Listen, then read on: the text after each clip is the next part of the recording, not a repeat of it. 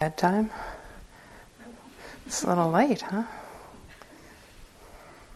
Good evening to you all.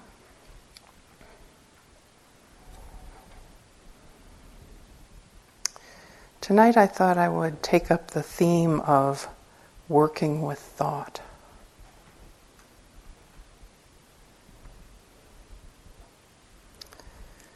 Now, have you noticed any thoughts? One or two? Do you think they're legit? I ask that because, many times when people who haven't been introduced to practice first hear about meditation, they'll say something like, "Oh, I'd like to do it, but I can never stop thinking. There's no way I could stop thinking." Having the idea in their mind that there's some sort of binary there, that if you're meditating, you can't be thinking, and if you're thinking, you can't be meditating.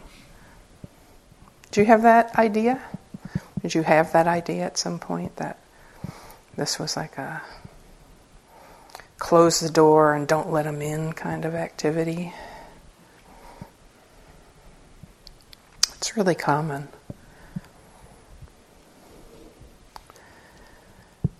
But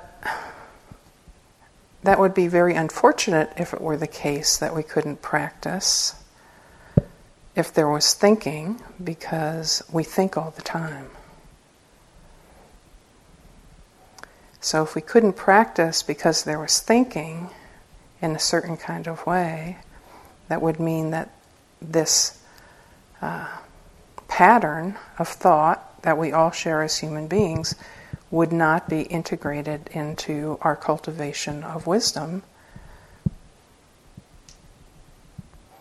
So what would that mean? Well, that would mean we'd be sitting on a cushion and maybe doing something. And in the meantime, when we got up, say we succeeded in totally suppressing thought when we got up, well, there it would all be again, right? But our mind never would have the experience of actually touching thought, recognizing thought, practicing directly with thought within the context of meditation. So that would be very unfortunate, especially since for most human beings, the experience of being in the upstairs, totally lost in rumination and other forms of thinking, is the predominant experience. And that's kind of one of the shocks that we experience, isn't it, when we first sit down and try to follow meditation instructions that start with something like, find the body and the sensations in the body, and then maybe the instruction is related to finding the breath or noticing hearing as it arises, and you go, okay, going to be with the breath.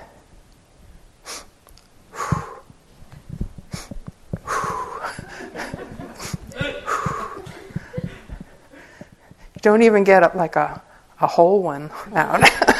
Right? It's just like gone, whoop, like a bar of wet soap, whoop, whoop, whoop, whoop, right back into the whole pattern of the mind, running around and getting lost in its own mental proliferation. Now, as we have seen, a silent mind is not a common thing. And when the mind does become completely quiet in meditation, it's usually because wise concentration is very strong and the mind has been secluded, and in many cases largely secluded from other gross sensory experiences as well.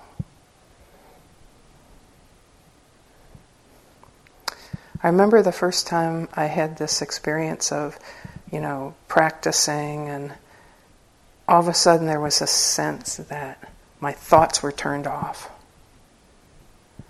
Like they weren't happening. And my mind's reaction was very much like that. It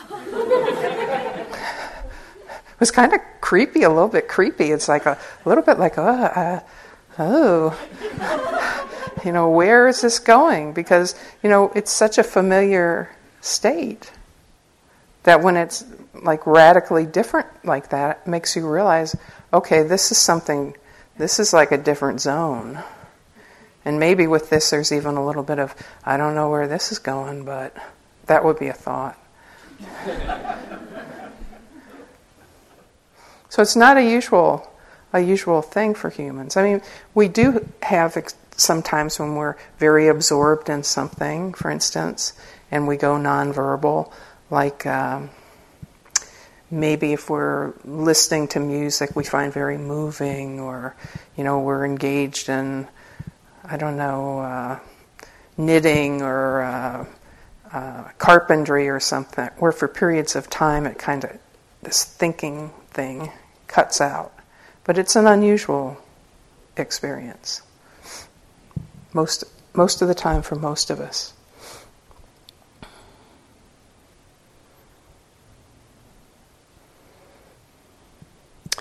But in meditation practice, and the kind of practice that we're doing here, there will be thoughts. There will be a lot of thoughts.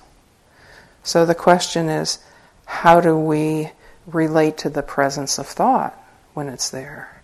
Is there a way that we can actually include this in practice as a meditation object, rather than thinking it shouldn't be happening and we need to avoid it at all costs? Because that leaves that whole field of potential cultivation of wisdom untouched, untilled. And it sets us up to struggle against what is a very natural kind of arising at the mind door. Now, if you were doing concentration practice, say for jhana, the instruction, general instruction, would be to turn away from thoughts, right? If you were just working with the breath, for instance, for samadhi, in the interest of deepening concentration, the usual instruction is you just discard thoughts if you can. You don't attend to them. You stay steady with the meditation object. You don't even acknowledge them if you can get away with it. And then in Brahmavihara practice, it gets very interesting, because in Brahmavihara practice, we're actually using thought, are we not? So when you're sitting down and calling forth a memory or a felt sense or an image of somebody else, and then you're offering the phrases of goodwill, you're choosing in offering those phrases of goodwill. You're choosing to think. You're choosing wise thought. You're developing the intention to cultivate loving kindness by internally reciting, in whatever way you do it, the metaphrases. So we see with this that thought can actually be part of a practice of purification and development of mind. In other practices, you might be encouraged to do wise reflection. For instance, a teacher, even in this process of doing Vipassana, a teacher may give you the assignment in a teacher meeting to go consider your wholesome qualities of mind. Or to, consider the wholesome deeds that you've done in your life. To choose to think about those, to choose to remember those, to choose to think about those. In some cases, to write them down, and then in a practice meeting, tell them to the teacher. So we can't say that there's no role for thought in practice. In some practices, thought is the basis or one of the bases of the practice itself. In Vipassana practice, it's one of the arisings that we practice with in order to liberate the mind from deluded craving.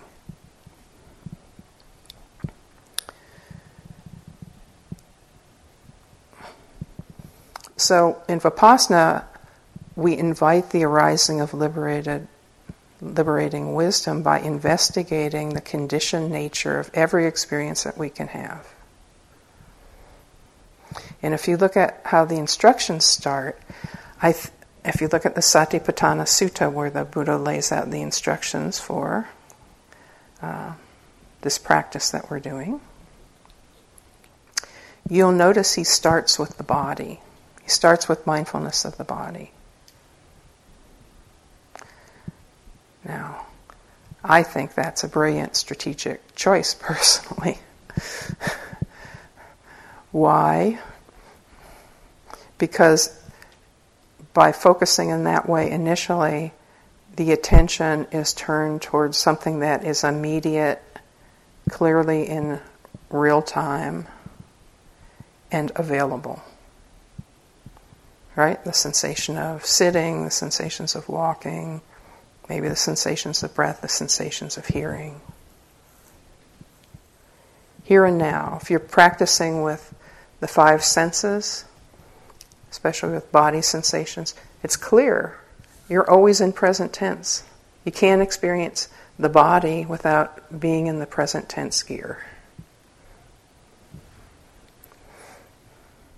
Then the progression of the instructions, of course, goes to Vedana, this feeling tone, pleasant, unpleasant, neither.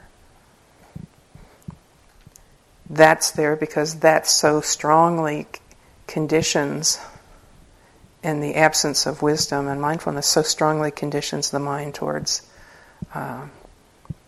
deluded craving. And that's why that's individually pointed out. It's a very potent thing to know in real time. And then the third foundation of mindfulness is mindfulness of the mind, of course. Emotions, intentions, mind states,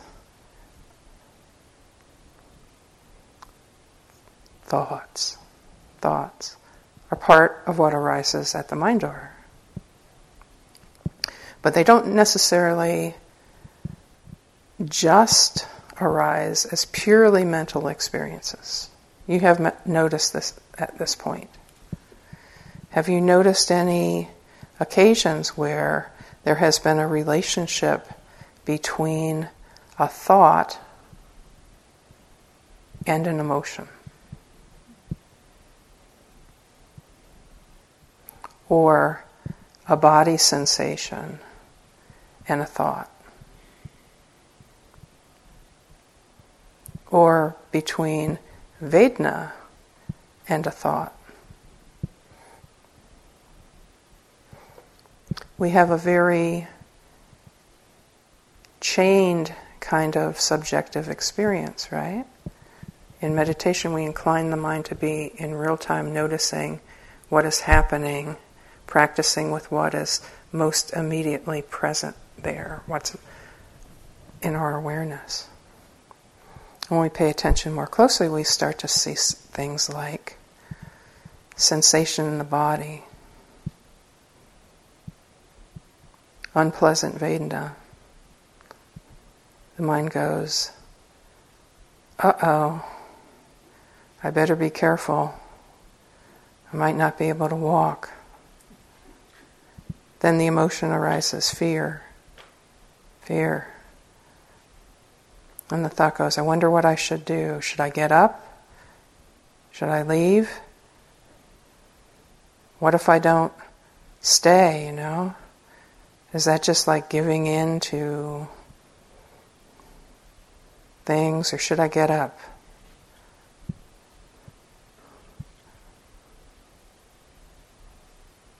Then there arises another hindrance, the hindrance of doubt, where the mind kind of vacillates around about what to happen. And then maybe there arises the thoughts of, oh, what should I do about this? I'm not sure what I should do about it. I think I'll go back to the breath. So there are any number of these chains, right? All of this is happening in real time. This is unfolding one thing after another in real time. One thing conditioning or being part of the causes and conditions of the arising of the next experience. And you see thought is right in there. Sometimes you might have the experience of a thought like,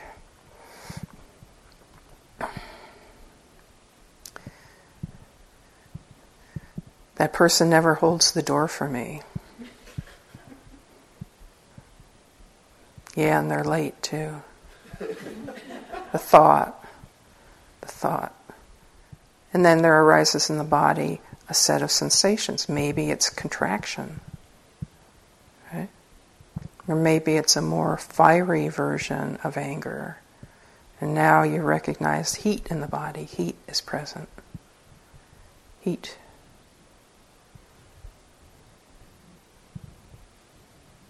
And then maybe the thought arises, I shouldn't be angry.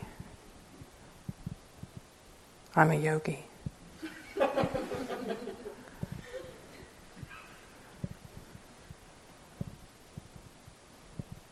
And then there maybe arises the emotion, I'm a failure at this. And then there maybe arises in the body the sense of slumping or contraction or energy disappearing. Have you noticed any of these kinds of things?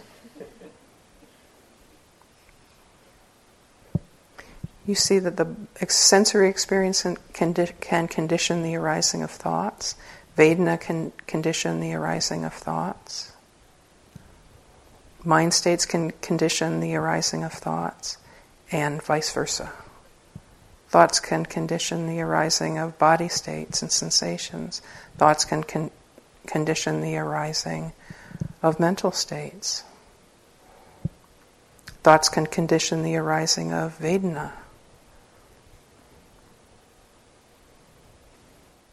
They have a lot of power over our lives if they're not seen. They dominate our experience and can lead us in some very strange places. One thing about thought that's so interesting, of course, is that most of it is never externally articulated.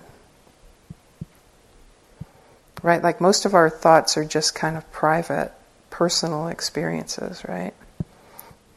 We don't all go around, like just jabbering our stream of consciousness all day, right? Although I've sometimes thought that if we ever had some ability to put little wireless speakers on the top of your heads that could all be turned on simultaneously, where your thoughts would be broadcast out into the room, it would be tremendously normalizing. I think you would see that you are not alone in your thoughts, and most of your thoughts are not as unique and strange compared to the thoughts of others as you might think.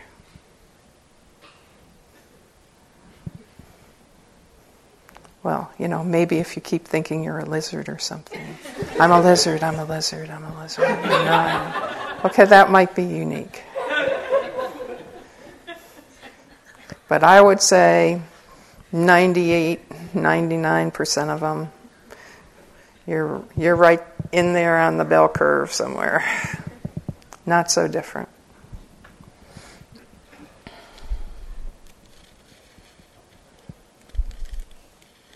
So in order to be free, we have to find wise relationship to this phenomenon. Because otherwise, this is the uninterrogated seat of identity view and self-view. Isn't it thought? I mean, there's a certain kind of way where we identify with our body. We know that, right?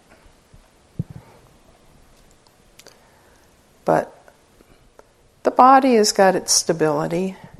You know, it ages and changes and things, but usually that's more gradual. But our thoughts, they're really very quicksilver, aren't they? They're like all over the place.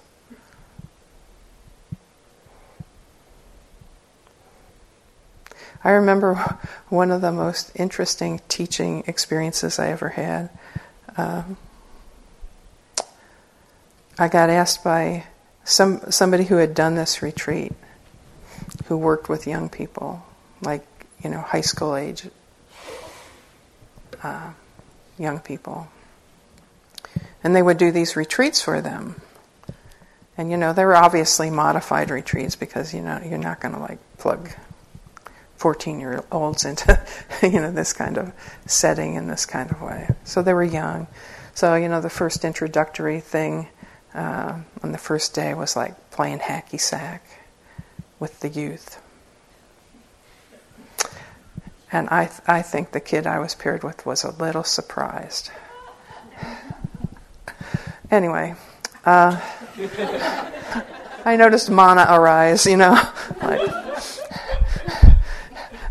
I may look old, kid, but I still got some moves when I need them. So anyway, mana, the thought, particular self-view, right?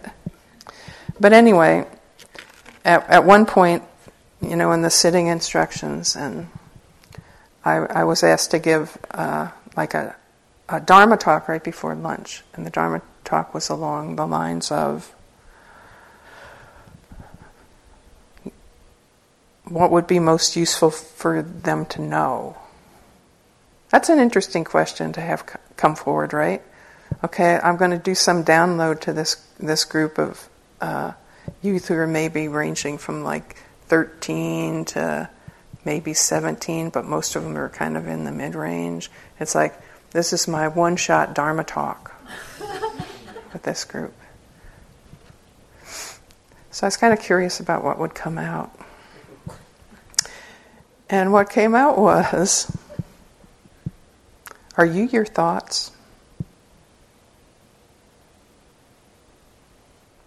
Are you and your thoughts one and the same? And I can remember there was this one girl there. And when I said, do you think you're your thoughts? And she went, what a dumb thing to say.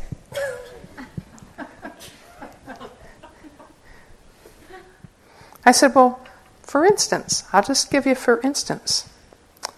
So, say you've had a hard day at school. It's been tough. You go home. There's cake on the counter. And you go, I've had a hard day at school. I deserve chocolate cake. And so you cut yourself a big slice of chocolate cake and you eat it. Hour and a half before dinner. And then after you've eaten it, you think, why did I eat that cake? I'm trying to take off a little weight so I can do better on the track team. Why did I do that? That's so stupid. I have no discipline. I'm never going to be able to do anything I want. I said, you notice how your thoughts can be inconsistent? I said, you know what? Another thing about thoughts, you ever notice they can be kind of mean? They can be mean at yourself. Or they can be mean towards other people. And then, sometimes when you have those kinds of thoughts, and then do you notice that then maybe you feel bad about yourself, and then you go, oh, I'm such a mean person, I have those horrible mean thoughts. I'm such a bad person, I shouldn't eat for a week. This was during the period where there's a lot of anorexia stuff here in the youth. Still is, I'm sure. I said, the thing about thoughts, they're not all equally reliable. So in a certain kind of way, it's good to know what the thoughts are, but then you want to see if they're really reliable before you follow them. And how would you know they're reliable? Well, the ones that are kind, generous, have some wisdom in them, are self-supporting. Those are ones you should consider taking advice from. And the other ones, the ones that are mean or really critical, that undercut you, that break your confidence in yourself, that are cruel to other people, well, maybe those not. Those ones are painful. You don't want to have more of those, because they're not going anywhere you want to go. So this is all pointing right to one of the first ways to understand and work with thought is when they arise to apply the question, is this wholesome or unwholesome? Is this skillful or unskillful? Not as a condemning of the unskillful, but as a mindful recognition of it. That is the case. Oh, unwholesome. Oh, this is cruelty. Or this is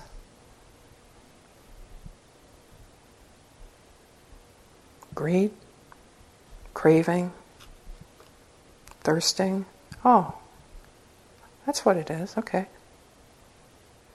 But to notice that with evenness of mind, with mindfulness, recognizing that what you're seeing is a conditioned arising at the mind door. A conditioned arising. It's an event. It's an event. Now, do you think you could sit down and decide from now on you're only going to think wise and beneficial thoughts? Could you do it?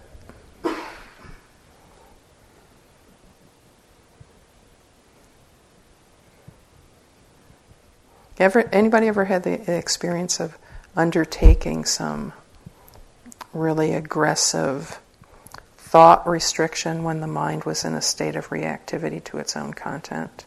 You ever tried that? It's like, I'm not going to think it, I'm not going to think it, I'm not going to think it. I hate that thought, I'm not going to think it. And doesn't it serve to just kind of like torque up the whole system more? Now, there could be a seed of wisdom in it, right? Like in the recognition of an unskillful thought or an unwholesome thought. But there's a lack of wisdom in knowing what to do in relationship to recognition of its presence. So here with this Vipassana practice, we're actually training the mind to recognize thought as an event and find wise relationship to it. And so a number of the ways of working then with thought have to do with relating to it in ways that heighten mindfulness in relationship to its presence and mitigate getting lost in it or becoming more identified with its content.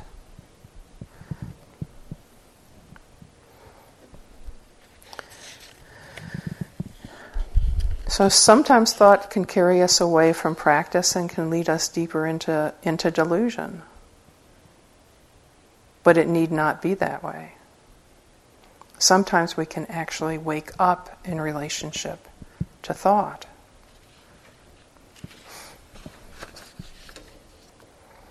So if we can experience thought as sharing the three universal characteristics in the same way that a sound does,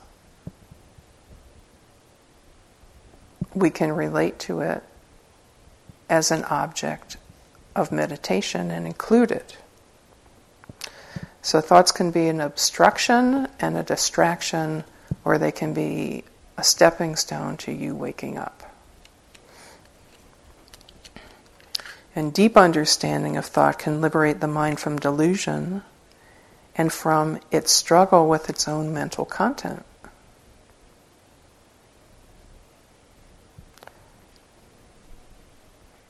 But if we don't have a wise relationship with it, it can dominate many of our sittings and be a source of internal conflict. But if you can find a place for it in practice, you go a long way towards taming the unskillful tendencies of the mind. Because most of the unskillful tendencies of the mind are expressed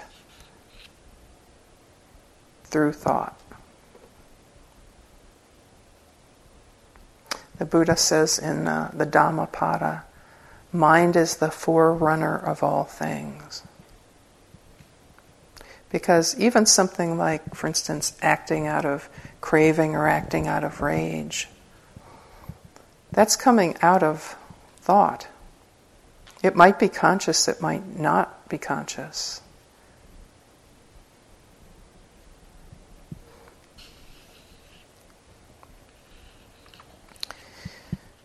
Our thoughts shape the heart-mind and govern, or largely govern, behavior.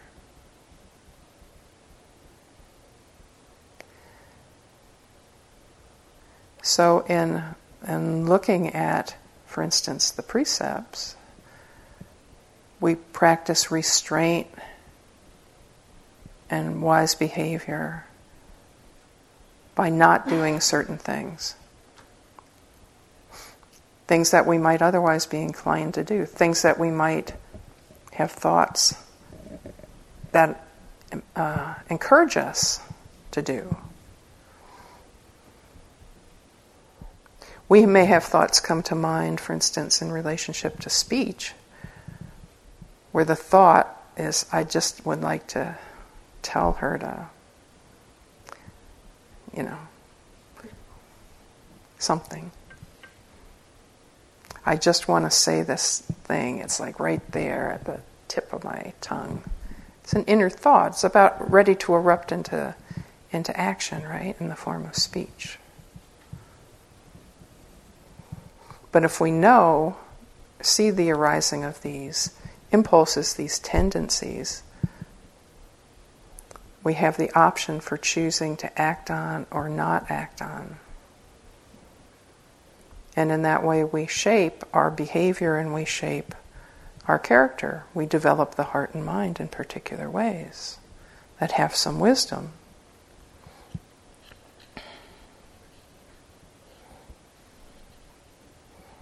In the absence of mindfulness, with proliferating thoughts and all their internal contradictions and irrationalities, we suffer a lot, and the very proliferation of thought disconnects us from other forms of knowing. Because we're just rummaging around up in our head.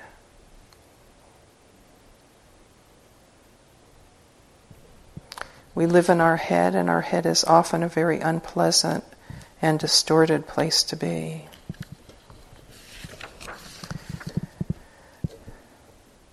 So let's look at some particular ways to practice with thought. And there's a lot that could be potentially said about this. Bhante's got a whole talk on working with distracting thoughts that comes right out of the suttas. That takes you down the list of strategies for this. But I'll mention just a few. One is to incline the mind to recognize that thoughts are events. They're mental events. They're mental arisings. And this means they have a beginning, a middle, and an end, just like any other conditioned arising. Just in the same way that hearing can arise, a sound, beginning, middle, end.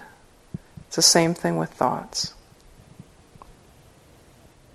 The second tip is don't turn their presence into a problem. Because when the condition for a thought to be there, to arise is there, it will arise.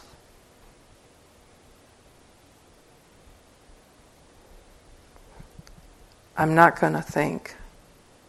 I'm not going to think is a thought. Don't let it kid you. So we don't want to indulge thinking. We don't want to get involved with it or struggle with it. We want to know it as an event. Now, I want to speak to this point of enmeshment with thought and our aspirations to be happy.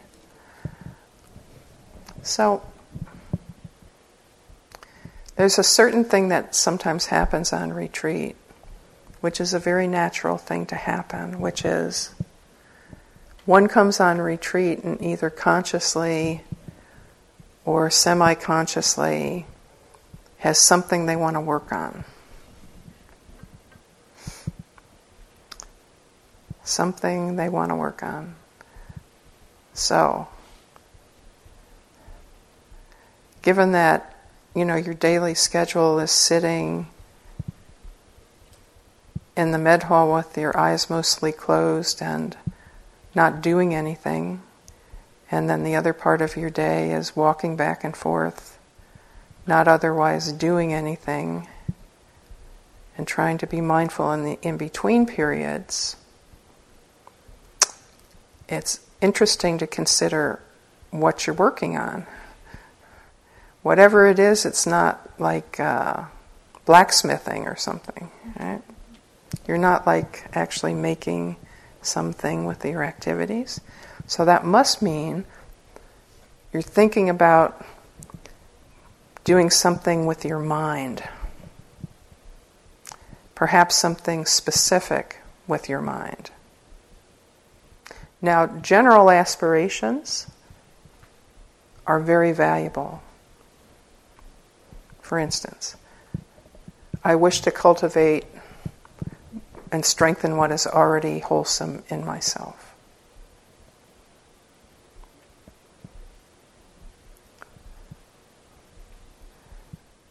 I want to fix myself so I'm not like this anymore. A little bit too broad a goal. Because when you take it up that way, you're sitting down with the intention of making your experience other than what you might find it actually is if you were just very simply paying attention to what's present. Sometimes people will, so you're complexifying, right? You're giving your mind a double task. You're sort of sitting down, being present with what's there, but you're really looking for how you can do something to yourself.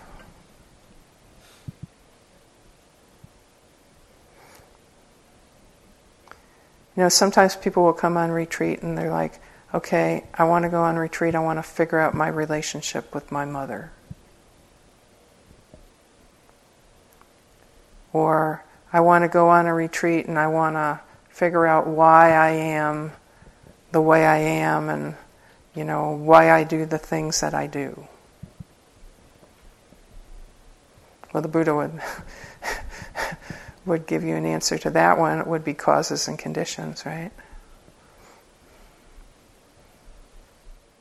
Or I want to kind of like work on this psycho-emotional pattern that I've noticed about myself, or I want to clear out this energy blockage that I have in my system that I can tell is an energy blockage because it feels this way in my body and I don't like it.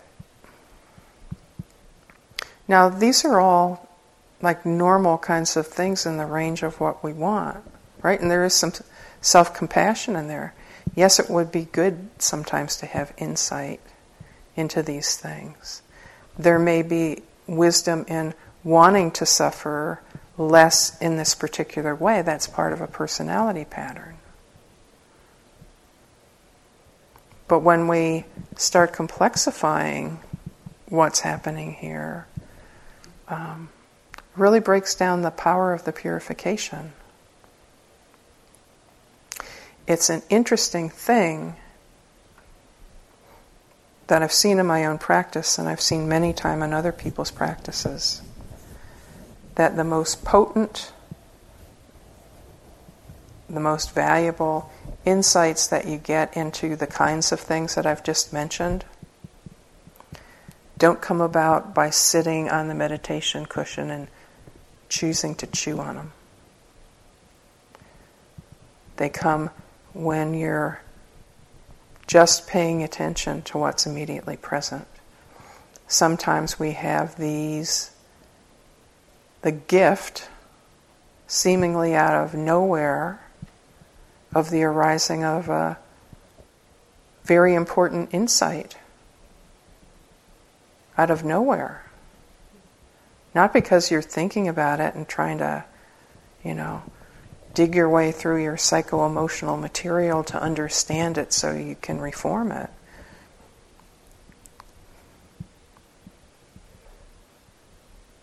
There's a title of a book by Anne Lindbergh. It's called something like Gifts from the Sea. And I sometimes think of that title in relationship to the way that the mind can open in very sudden and unexpected ways, in ways that are very useful to us in terms of our understanding of ourselves on this very personal, individual level. But it doesn't come about through indulging thought. That's the interesting thing.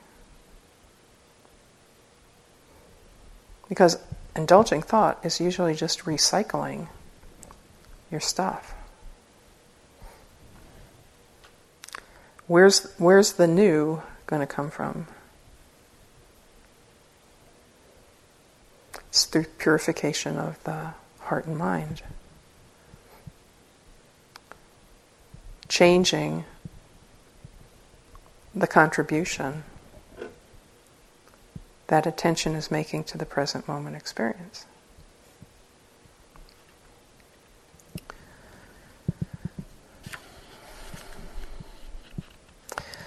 So I mentioned before some of the things that we can notice about thought. We can notice whether it's wholesome or unwholesome.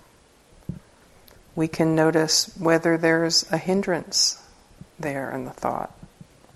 We can notice wholesome intentions and states which can be expressed as thoughts. You see somebody who's having a hard day, yeah, you're not supposed to be really looking at them, but sometimes, you notice.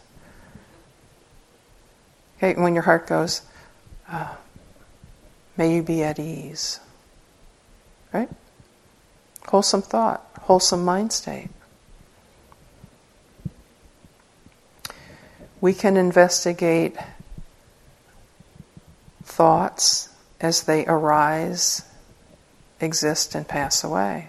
Sometimes you can count thoughts. Have you ever done that exercise? Where for some period of time, sitting, most easily done, you sit, you establish mindfulness, and you just sit there, and for a period of time,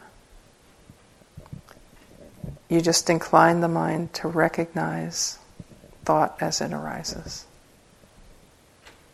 Maybe using counting in the same way that you would count the breath.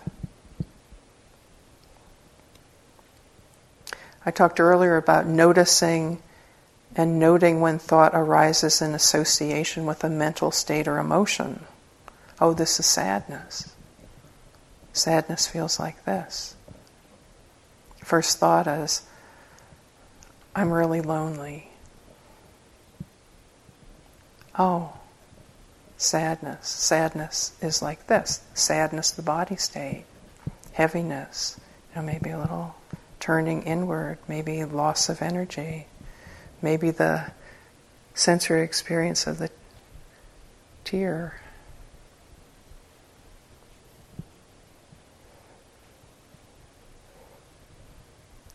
You can bring additional investigation by classifying thoughts by type. Oh, this is planning. This is reviewing.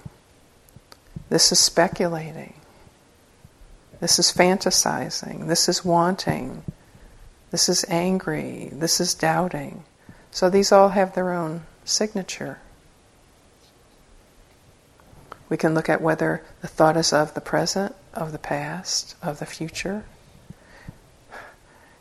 And Vedana is a really good thing to look at, especially if you're having repetitive cycles of thought.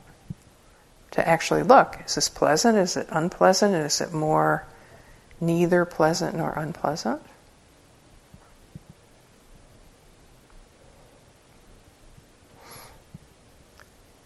You can see that Vedana arises in relationship to mental events like thoughts as well as physical sensations.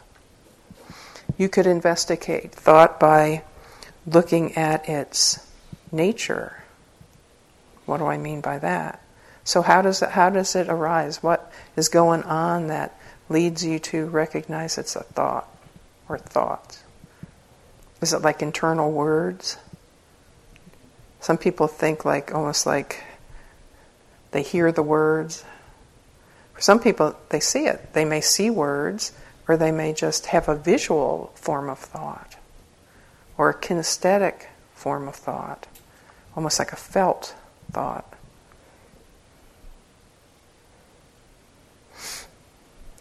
And it's a really fertile place to investigate the self-sense.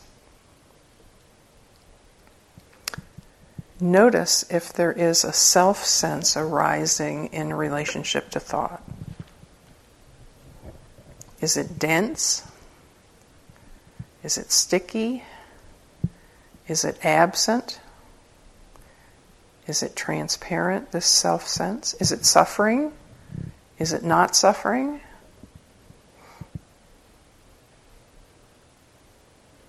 And then you can notice the self-view that might arise from thought. You've had the teachings on mana. Have you had that mentioned in the hall yet? It's usually translated as conceit, but it doesn't necessarily mean, I think I'm all that kind of conceit, although it may.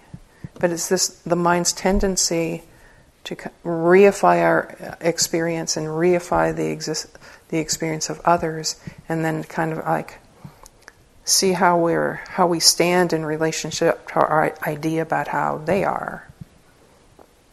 Am I better than this person? Am I worse than this person? Am I the same as this person? It's all based on ideas, right? There's really nothing much to it. It's just the way we're kind of ranking ourselves imaginarily in the moment in relationship to our ideas about how someone else is. And that is sometimes really visible in thought, right? Like, oh God, that guy's such a good yogi. I wish I could be like him. Mana, worse than. Or, I got the walking meditation glide. That would probably be the better than. And the same as, yeah, we're all the same. Yeah, everybody here's a bozo. They're just trying to look good. So,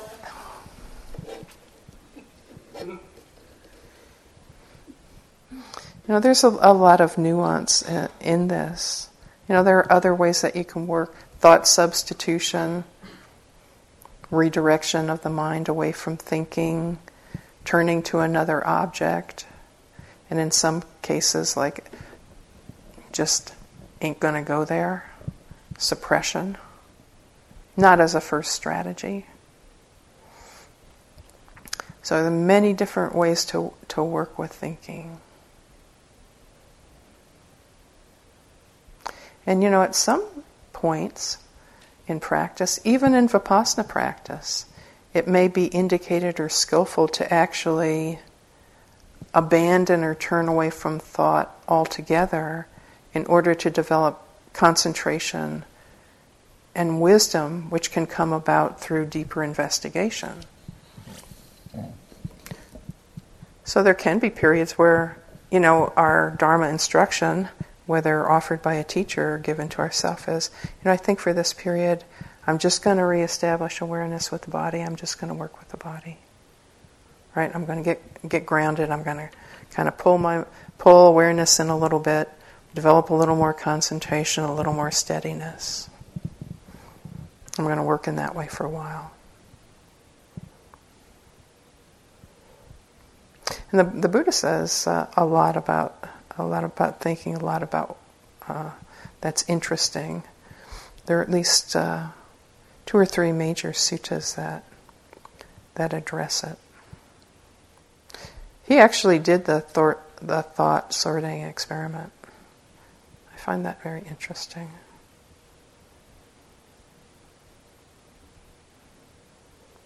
Sit down, watched his mind. Okay. This one goes wholesome. This one goes unwholesome. I don't know if he had a neutral pile. Doesn't say that, but this one's wholesome. This one's wholesome. How do you know it's wholesome? It causes no harm to self or others. How do you know if it's unwholesome?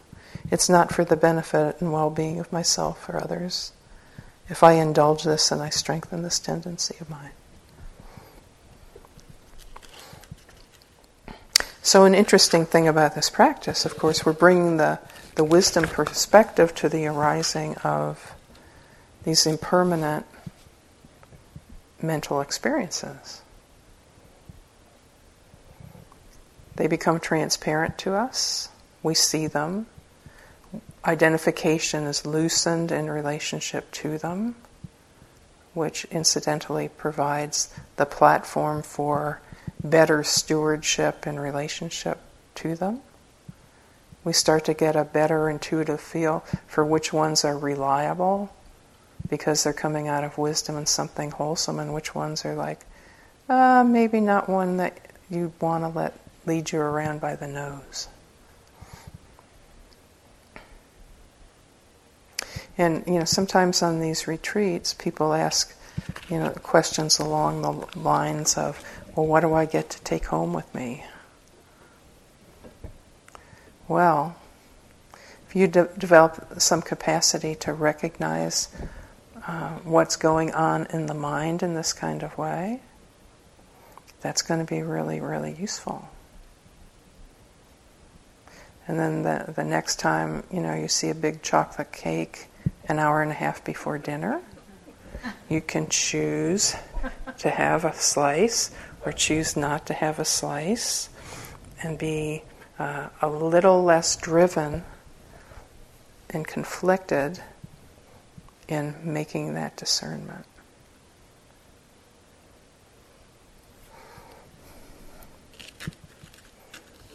Okay.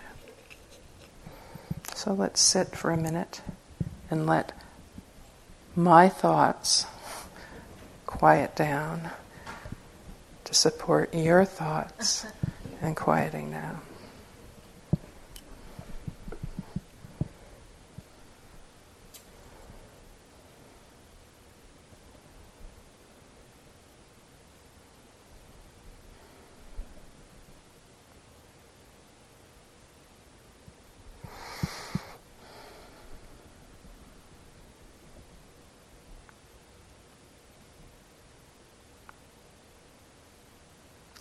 Thinking wisely may our practice be for our own benefit and for that of all beings.